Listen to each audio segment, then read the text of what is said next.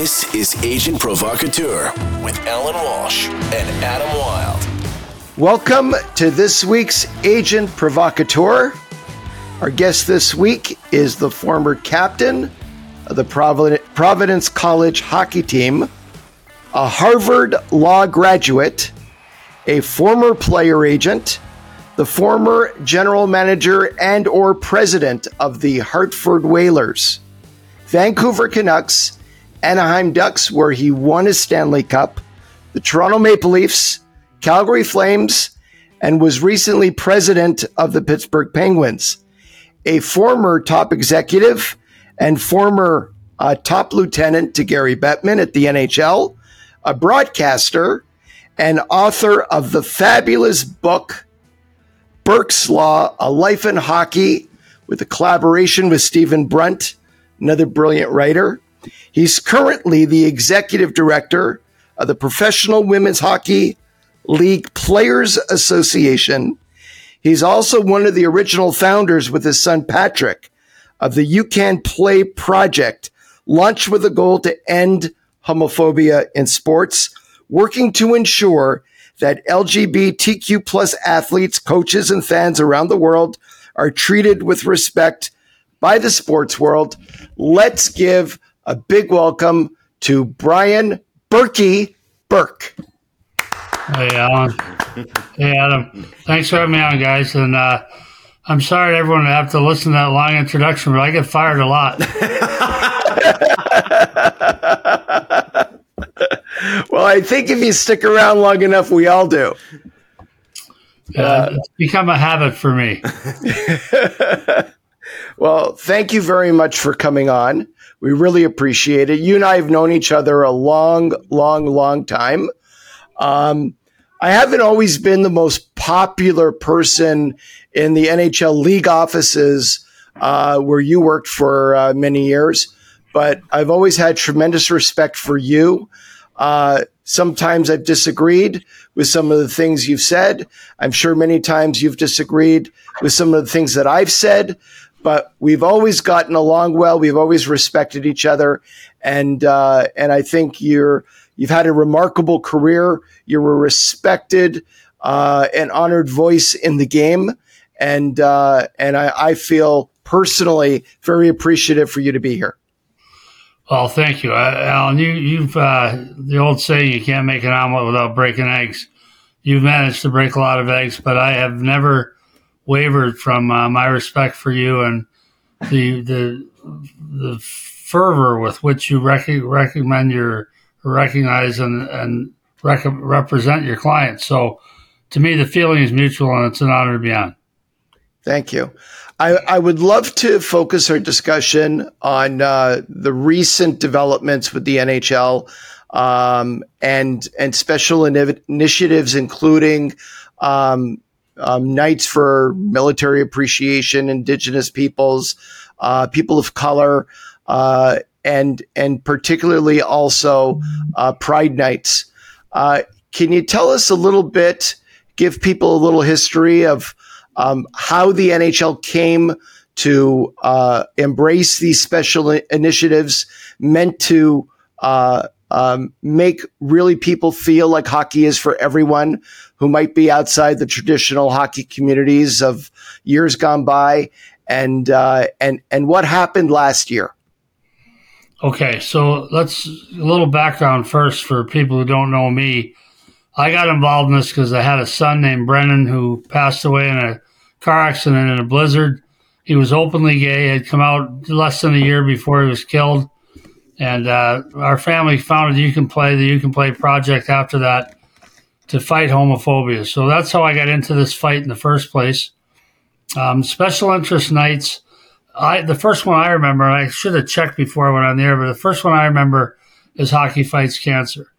But then Military Appreciation Night, all these different wonderful causes that the league embraced and said, we're going to be leaders in this area. We're going to recognize all of these. The least popular of which in some circles was Pride Nights. And so when the league put in a Pride, and the NHL, by the way, as annoyed as I am at them right now for all that's happened here with Pride, the NHL has been a tremendous leader in this, a tremendous ally in this area. The NHL has been groundbreaking, 100% supportive up until last couple months. So start there. I think the league's embracing the LGBTQ plus community is important. I think it's an important part of the population.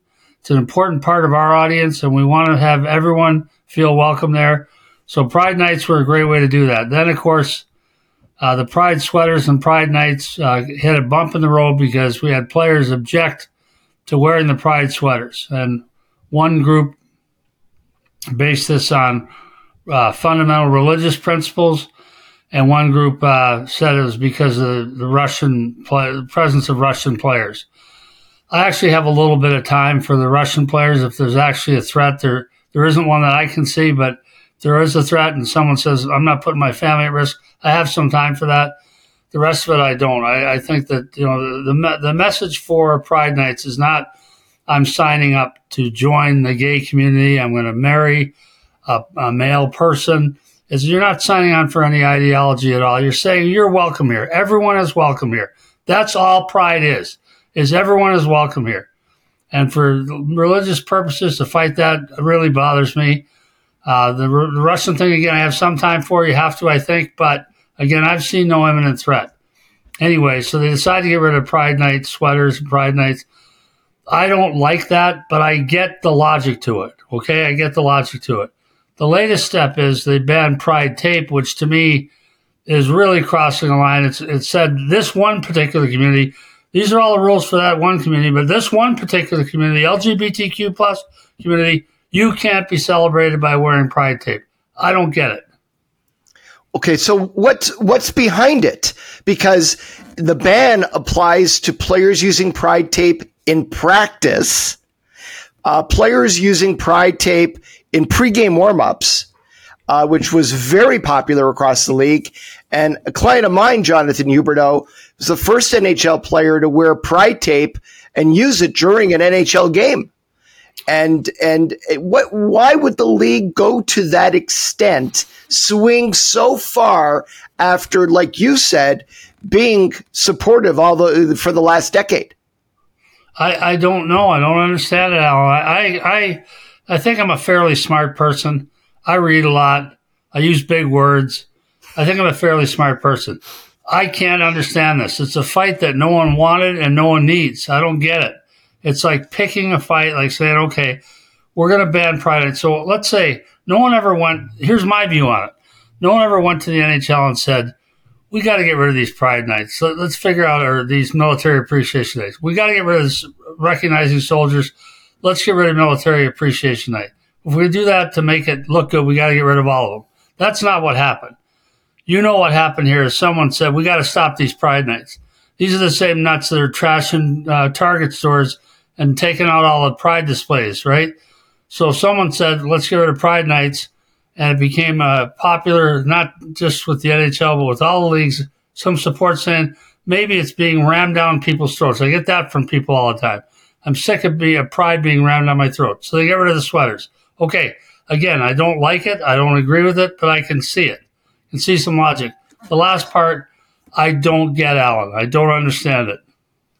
So the NHL issued a memo in the summer, and I read the memo. I had a copy of it, and I read it, and it made absolutely no sense. I read the memo, and I'm like, what is this? And I think a lot of NHL teams had the same opinion because many of them reached out to the league and said, we don't understand what you're trying to say here. Is this allowed? Is this not allowed? What's the deal here? So then the NHL issued what they called a clarifying memo. And the clarification made it very clear that things like Pride tape, the wearing of Pride jerseys in warm-up, completely banned. And for me, what I don't understand is I understand if a player is not comfortable wearing a Pride jersey, no one should say to him, you have to wear it. I personally may not agree with his opinion, but I think it's his right to say, I don't want to wear it.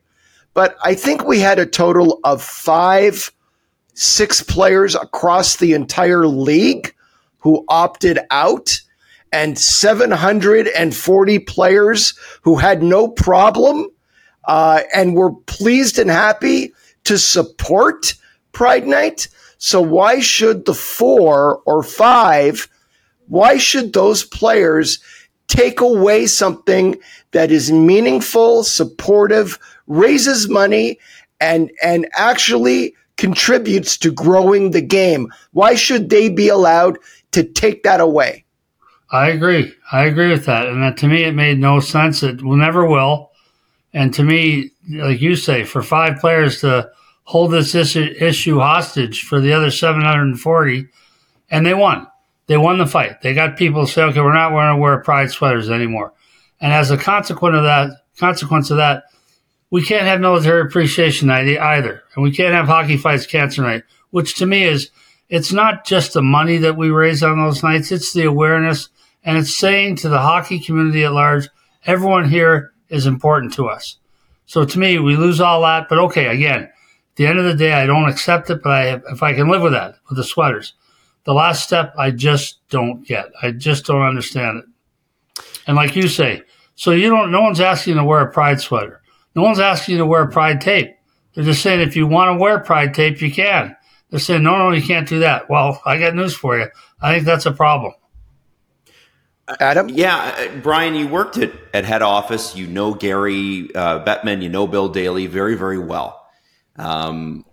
These guys, this is the type of policy change that comes right from the top. And I'm wondering, and I know we keep saying we don't get it, but when we dive into who they are and how they operate as a management group, whether you like them or you don't, I'm trying to figure out what their rationale personally would be here. Is it that they just don't want the bad PR of certain players wearing it and certain players not?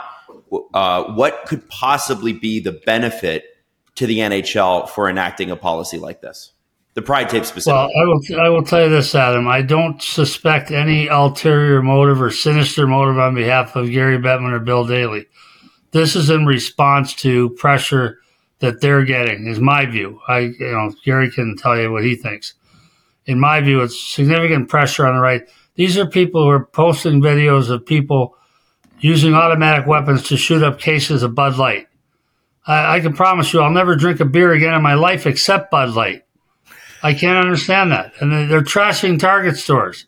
They don't like pride displays in Target stores, so they trash Target stores. That's what we're facing right now. We're facing a downturn to the right on this issue, and it's dangerous, and it's really disturbing to someone like me who had a gay kid. This is really a sinister element here that's taken over this issue, and I think there's significant pressure to not glorify Pride Week, not make it special. And you saw the NFL went along with this, by the way. It's not just the NHL. So you're going to see other pressure on that. We don't want to jam down our throats. I get that all the time from people who send me emails. We don't want the pride issue jammed down their throat. I don't either. But I think we have to celebrate this community. There was just a poll, I think a CNN poll, a reputable poll, restating that the majority of Americans favor protections of LGBTQ plus liberties. That's the majority of Americans. That's not 20%. That's not 25%, a majority. So this is an important group. It's an important part of our demographic. It's an important part of our society. We should be celebrating the gay community, the LGBTQ plus community. We shouldn't be persecuting them. We shouldn't allow anyone else to stand by and watch it. Then to follow that up, they represent the owners. Could this be something that the owners are seeing, are afraid of, agree with? You've dealt with the ownership groups. What do you think? Well, I think at some point, every league has to respond to pressure from its owners and from the public. And public sentiment has swung the wrong way for me on this issue. There's a lot of public sentiment, not a majority, like I said, but there's a lot of public sentiment that, okay, we accept that the LGBTQ plus community has rights. They're important. Just don't jam it down our throats. We don't need to wear pride sweaters. You can have a pride night without pride sweaters. Just don't jam it down our throats. So that's some fatigue from the pride issue that I sense, and some resentment. And I see a sinister right turn anyway on a lot of issues. Like hate crimes in a lot of areas are up. So I think it's a combination of a lot of pressure from above, from that side of things, and it's an easy solution. We don't have to have military appreciation nights. We don't have to worry about that. We don't have to have Hockey Fights Cancer Night. We don't have to have Black Lives Matter nights. We don't have to have LGBTQ plus nights, because we're going to do away with all that. That doesn't change the sentiment of the people that comprise this league and buy tickets and watch the games on TV.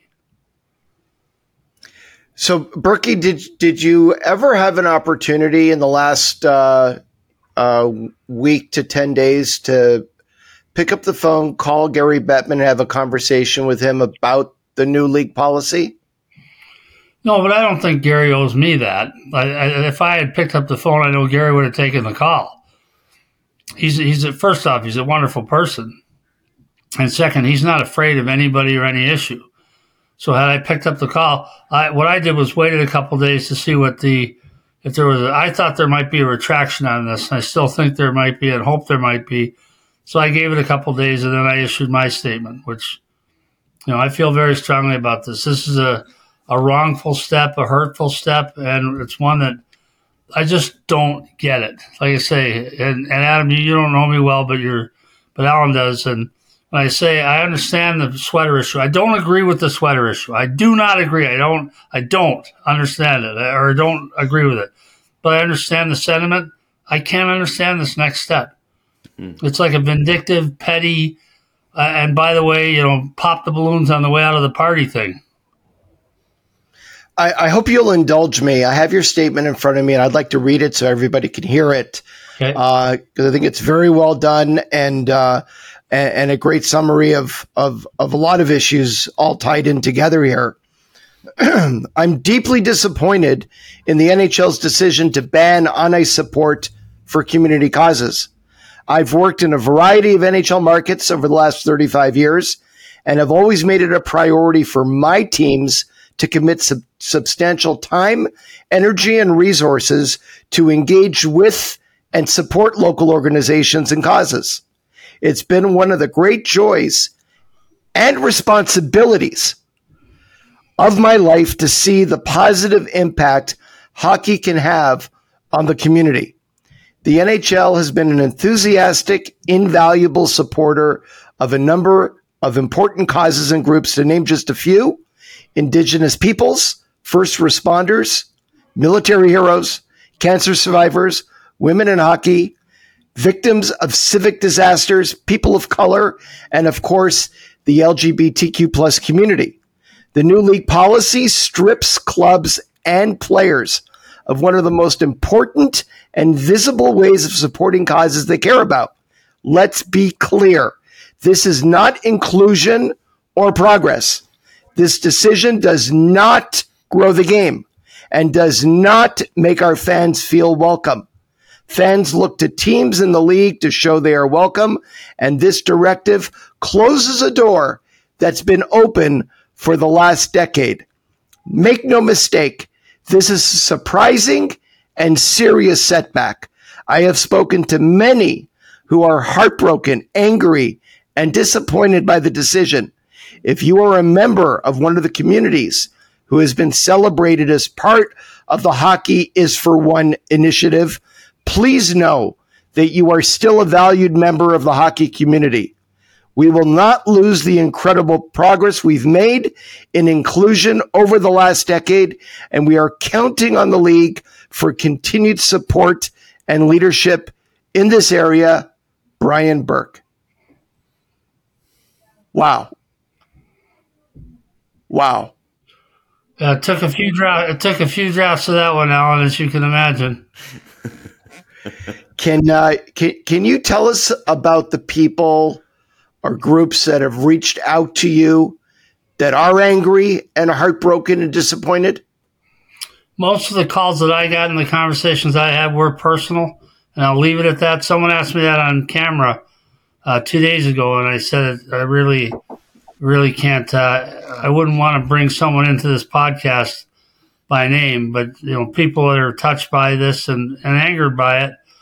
I think the number one thing is I think people have to realize my history is, as I said at the beginning, I have always, all of my teams, I have made them do more in the community than the next 3 teams combined on most teams.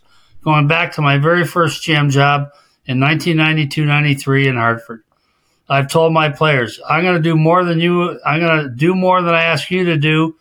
So don't ever complain. If you ever don't want to do something, don't want to go to a school, don't want to go to a library, tell me, and I'll trade you tomorrow. So the fact of the matter is, this has been a lifelong commitment and passion of mine. The LGBTQ plus I came to lately because of my son, but I've been a passionate supporter of all of these important causes since I got into the game. So it goes back with my mom and dad since I was 16. You couldn't donate blood in Minnesota unless you were 18.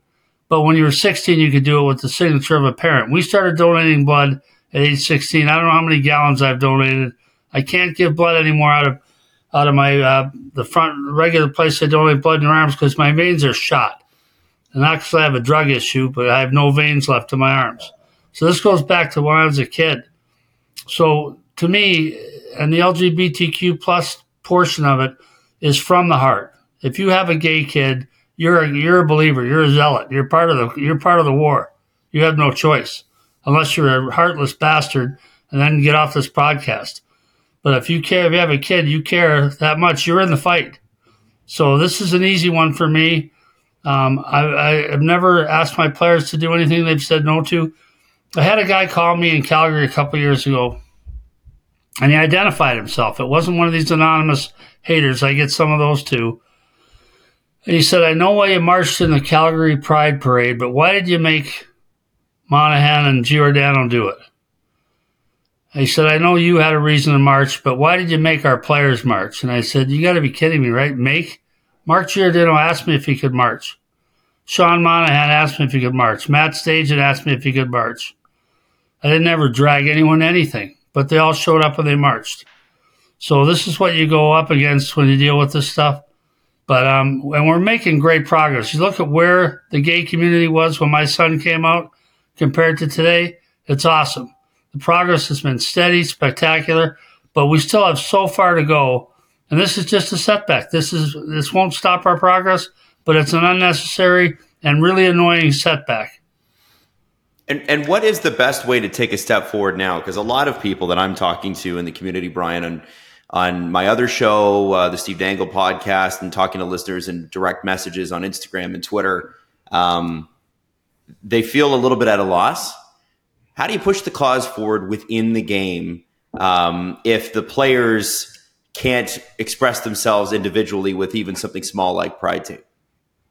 Well, Adam, I hope there's a retraction on this. I hope they turn back the clock on this whole issue. But if they don't, I think I would say to people, I just don't.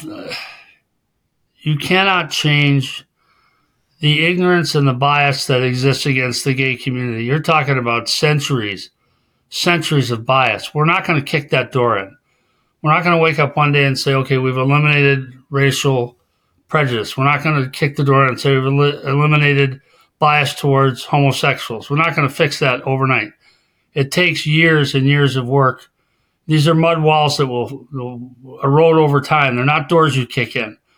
So the progress we've made and continue to make, we have to continue to make that progress. You have to continue to march in pride parades and support You Can Play. Write a check to You Can Play if you want to really help. So we have to keep doing what we're doing, keep growing the movement, keep generating support, keep the minds and hearts of everyone moving in the right direction, and we'll deal with this setback as just another setback. So Scott Lawton with the Philadelphia Flyers was asked about Pride Tape and Pride Nights a couple of days ago, and he made a point of saying, and I'm paraphrasing, I don't really care about any league policy. I'm going to use Pride Tape, and I don't know what the league is going to do about it, but I don't really care. And there are a couple of other players that have publicly said they're going to use Pride Tape anyway. And I even read that an NHL team ordered a case of Pride Tape last week from the company that manufactures the tape. I've talked with several of my clients who say they're going to use it and they don't care about the ban. How do you feel about that? Do you support that? Well, I hope the league retrenches from this. I hope they retract this policy so players can wear pride tape if they want to. As far as me encouraging people to engage in civil disobedience, I'll let people follow their conscience on this. Okay. I have a question for both of you. Do you really think the league is going to fine somebody for breaking that rule? Well, the only issue, the reason I'm not going to say everyone should wear pride tape is I want to see if the league has a more intelligent, more unified response to this. But no, I don't think they're going to. I don't think they have a choice. That being said, players wear a uniform for a reason. Uniform by definition means one form. You wear one thing, everyone wears the same thing. The NFL is uniform, police on the sideline. No one's allowed to vary from the uniform. So I could see if they want to get technical and say, no one has to wear or enact a rule. It has to be black or white tape, although lots of players have used other kinds of tape. I'm hoping the league comes up with a different approach to this in the short term. Alan? Is there anything that you've heard or seen that indicates to you this policy, this ban, might be under reconsideration? No, I just know the league's pretty intelligent, and I think the pushback's pretty strong. I didn't see the same pushback on the pride sweaters. I think people said, again, there's some logic to it. You say, okay, we're going too far, so where does it stop? That's question number one. How many special interest nights are we going to have? Does the SPCA get a night? Does the I'm Irish American, do the Irish Americans get a night? Does St. Patrick's Day always get a night? And I say at some point we got to say no. And that's already happened. Leagues have asked for sweaters that's been turned down before. So I understand the policy if they say no sweaters. I don't agree with it again, but I understand it. I don't get this one. So we'll see. I'm hoping something will change. I have no reason to believe it will. I have no reason to believe anyone's told me it will. I think you'll see a groundswell that might change it. If the NHL is to step back from a policy like this, often when organizations do this, they don't want to step back just for the fact that they don't want to look bad. The NHL will want to, if they do step back, they'll want to step back in probably in their minds as gracefully as possible. Do you see a way that they can do this and re-ingratiate at least some of the fans that they've offended and who feel pushed away in this? Because even coming back from this, a lot of fans are still going to say, yeah, but you did it in the first place, even if it was wrong, and I'm still not feeling very included here. Yeah, I haven't figured that out yet. I think the best way to do it, I've never been afraid to admit I made a mistake. I've made so many in my life. People say to me, well, you screwed up this trade. I say, yeah, I did. You read my book, and I said this was a mistake. And people ask me all the time, okay, you never won in Toronto. You're right, I didn't win in Toronto. I never got the job done in Toronto. I'll concede that. I'll concede some trades I made were horrible. So to me, the best way to deal with a mistake is admit the mistake and move on. Emo Francis told me that when I was a rookie GM. He said, you're going to make mistakes, just admit them and move on. The worst thing in the world is trying to patch it up or cover for it. So to me, it's just let's deal with this, not worry about how it looks. Let's fix it. Mm-hmm. So I want to go back to the first time we ever met, which I'm pretty sure you don't remember. And I was 18 at the time, and you were a player agent. And I was going to University of Illinois, Chicago, and my best friend, he became like a brother to me, was a gentleman by the name of Ray Stazak. And Ray Stazak, for those of you who don't know, was this kid from Philadelphia, late bloomer, never put a pair of skates on until he was around 12, 13 years old. Was inspired by the Flyers Cup wins, 2 in a row in the mid-'70s, started playing hockey, and he was tough as nails. He was smart. He could score. He was a heart and soul kind of guy. And he ended up getting a scholarship to University of Illinois Chicago, which had a brand new Division I team in the CCHA. And the year we were together was his first year there. He had a great season. And then I left Illinois and transferred to McGill University. And the next year, Ray had a season for the ages. He was runner-up for the Hobey Baker, and he was undrafted, so he was a free agent. And after 2 years of university hockey, Brian Burke became his agent, and Ray Staszak was one of the most sought-after young, unrestricted free agents in NHL history. And little known fact, it only was for about 3 weeks, but Burke signed Ray Staszak to the richest rookie contract in the history of the NHL at that time. And I think it was eclipsed a couple of weeks later by Adam Oates, but he held that honor for 3 weeks. And after Ray had decided with Burke to sign an NHL deal, the two of you went on a tour of different NHL teams, and I was at McGill. Ray gave me a call. Hey, I'm coming into Montreal. I was like, you're coming to Montreal? He goes, yeah, I have dinner with Sir Savard, Jacques Lemaire, and Andre Boudria, who was their chief scout at the time. And they were staying at they put Ray and Burke, I believe, at a hotel. It was right down the street from the Montreal Forum. And I went to the hotel to meet Ray. And he goes, come over here, come meet my agent. And we went over to your hotel room, knocked on the door.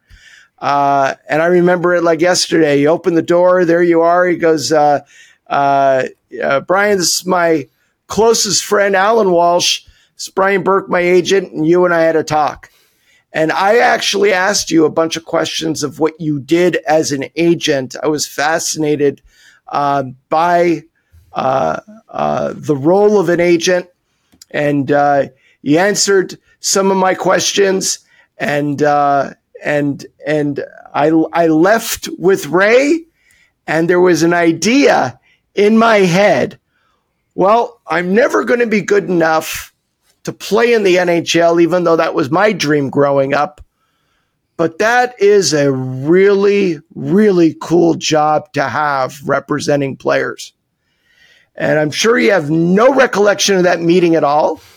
But good or bad, Burke, you can actually be seen as the person who launched my thinking towards becoming an agent one day.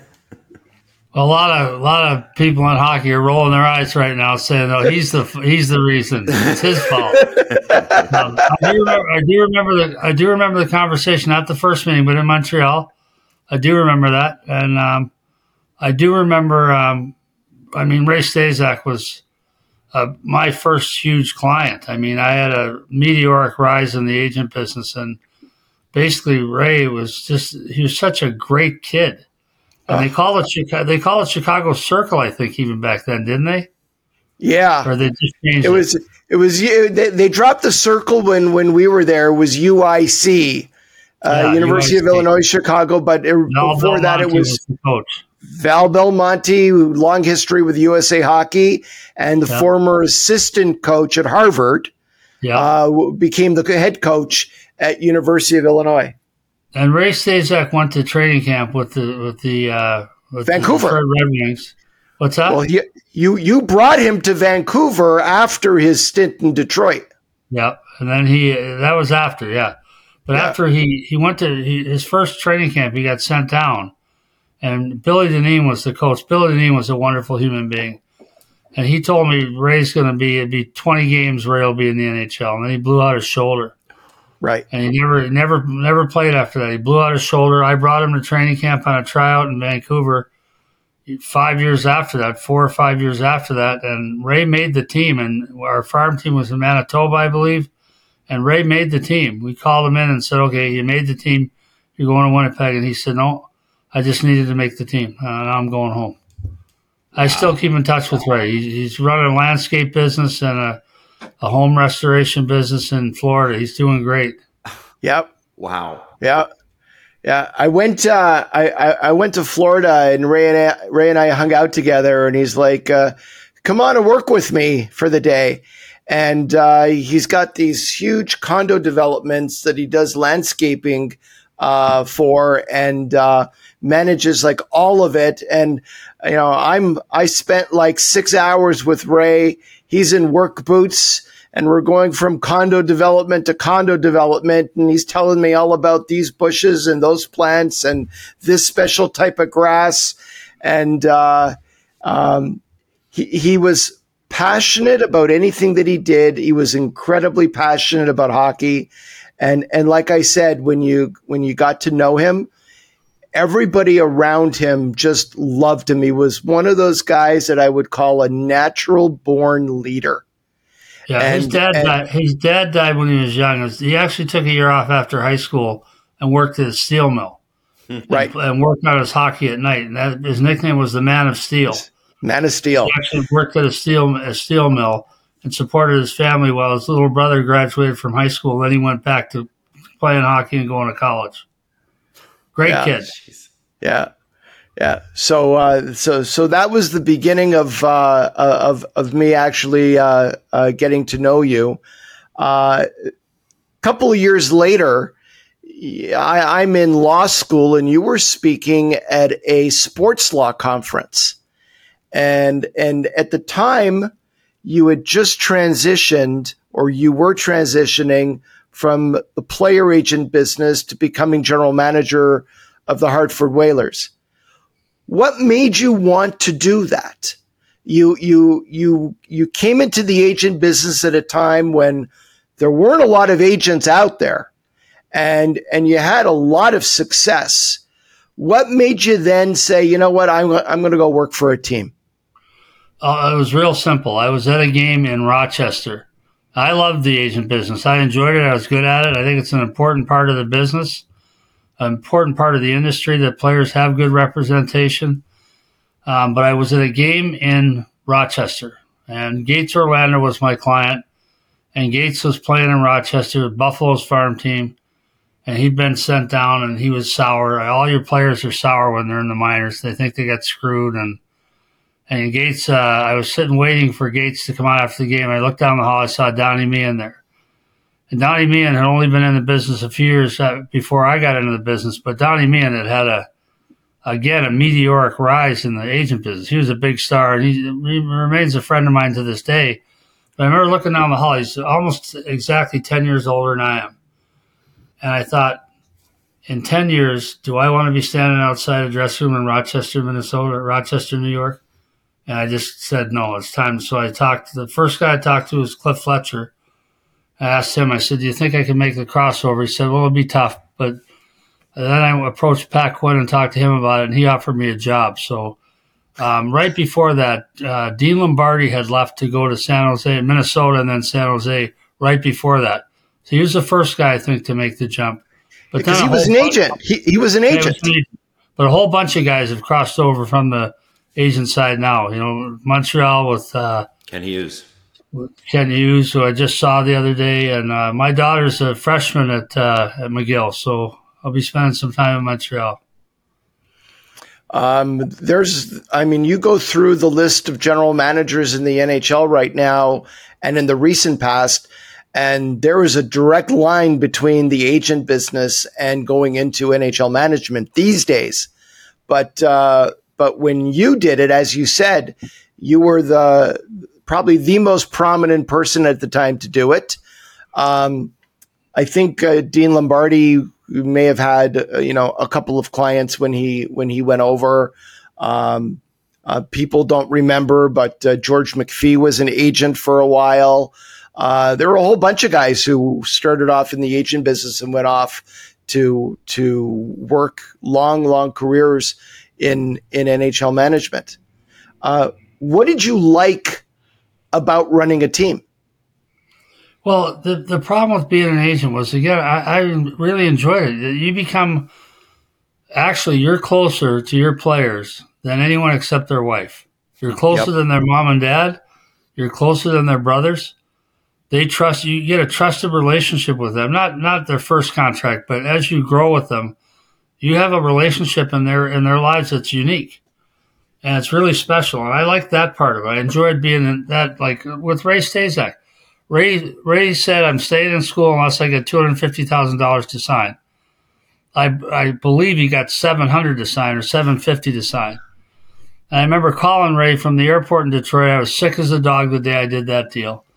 And I called Ray and he said, am I leaving school? I said, yeah. He said, you got me the 250? I said, no, I got you way more than that. He said, you got me 275? I said, Ray, if you're only going up 25 grand in an increment, we're going to be here for a while. He goes, you didn't get me 500,000. I said, yeah, it's north of there. He said, afterwards, he said to me, what kind of car do you want? He offered to buy me a car. I said, that's not how this works, Ray. You're not buying me a car. But you get a great relationship with your clients, a special relationship. It's important. What these guys do is important. And so what I just felt it was repetitive. I felt I'm going to be doing the same types of deals, and there's no wins or losses in it. There's big wins when you get a big contract. It's a big deal. But you go to the games and you don't care who won or lost. I couldn't stand that. Same when I worked at the league. The reason I left the league is I love working for Gary Bettman, but the reason I left the league was I would go to the games and pray that the referees didn't screw up because I was in charge of them. They didn't have to suspend anyone. That's an awful way to live if you like to win. You know, never get W's or L's. It's an awful way to live. So that's what drove me out of it. Not the job. I loved working for Gary. Mm-hmm. Now, you were also very involved on the collective bargaining side with the NHL. And I think you also had some involvement and a lot of input when you were running NHL teams. What are your thoughts about how the NHL has grown the game and what can it do better? Well, in my new role, obviously, I'm the executive director of a union. And people have pointed out the irony of that a number of times to me. Said, I saw you sitting at that table, sitting on the same side with Bettman and Daly. How do you sleep? I'm like, I didn't. I think our players would say, I never took a position against the players. I just took a position against the economic side of things where I thought the union had it wrong. And I think history proved me out that I was right on that. But as far as I remember, I was telling someone the story the other day. Trevor Gillies was a player that played for me. He played for me in Portland. We called him up to Anaheim. He got in a fight. He got a concussion. After the game, he felt fine. He signed his Form 25A. We sent him back down to Portland the next day. Kevin O'Neill called me 2 days later and said, Trevor's not right. I said, what do you mean he's not right? He said, he's got symptoms. I said, what kind of symptoms? He said, concussion symptoms. I said, put him on a plane. Now, he had signed his Form 25A. We didn't have to pay him any money. We didn't have to put him back on his one way. But we did. We flew him to Anaheim. I said, Trevor, when you feel better, you tell me and we'll put you back down. He was up there, I think, for a month. So we always tried to treat our players the right way. I never had a grievance. I had one grievance in 30 years, one arbitration in 30 years. So I always felt I was on the players' side of things. I think players, if you ask any of my players, they'll tell you I was a players' coach, players' GM. And so to me, I think we have a wonderful opportunity with the women. And I think it's when I look back on where we fought with the union, I think we took some positions that we needed to take to ensure the survivability of the game and then to grow it. And I think the cap's going up $5 million next year. I think the league has done an amazing job in partnership with the players where it's now possible for the players to make a lot of money compared to the old days and the teams to still survive. I got to ask you about this new league, the PWHL, and your role in it. I mean, obviously, it's something that is eagerly anticipated. I think for a lot of years, Brian, a lot of people said women's hockey can't work, nobody will watch it. Clearly, that's not the case here. But what are you looking forward to this league proving to the world? Well, you know what, Adam? Women have never paid to watch women play sports. They just haven't, because they've never had the opportunity. The WNBA is the only model of any significance. Other than that, it's some college sports, which have been historically poorly attended. They've never said, we're going to show you the best women in the world and we're going to sell tickets to watch them play.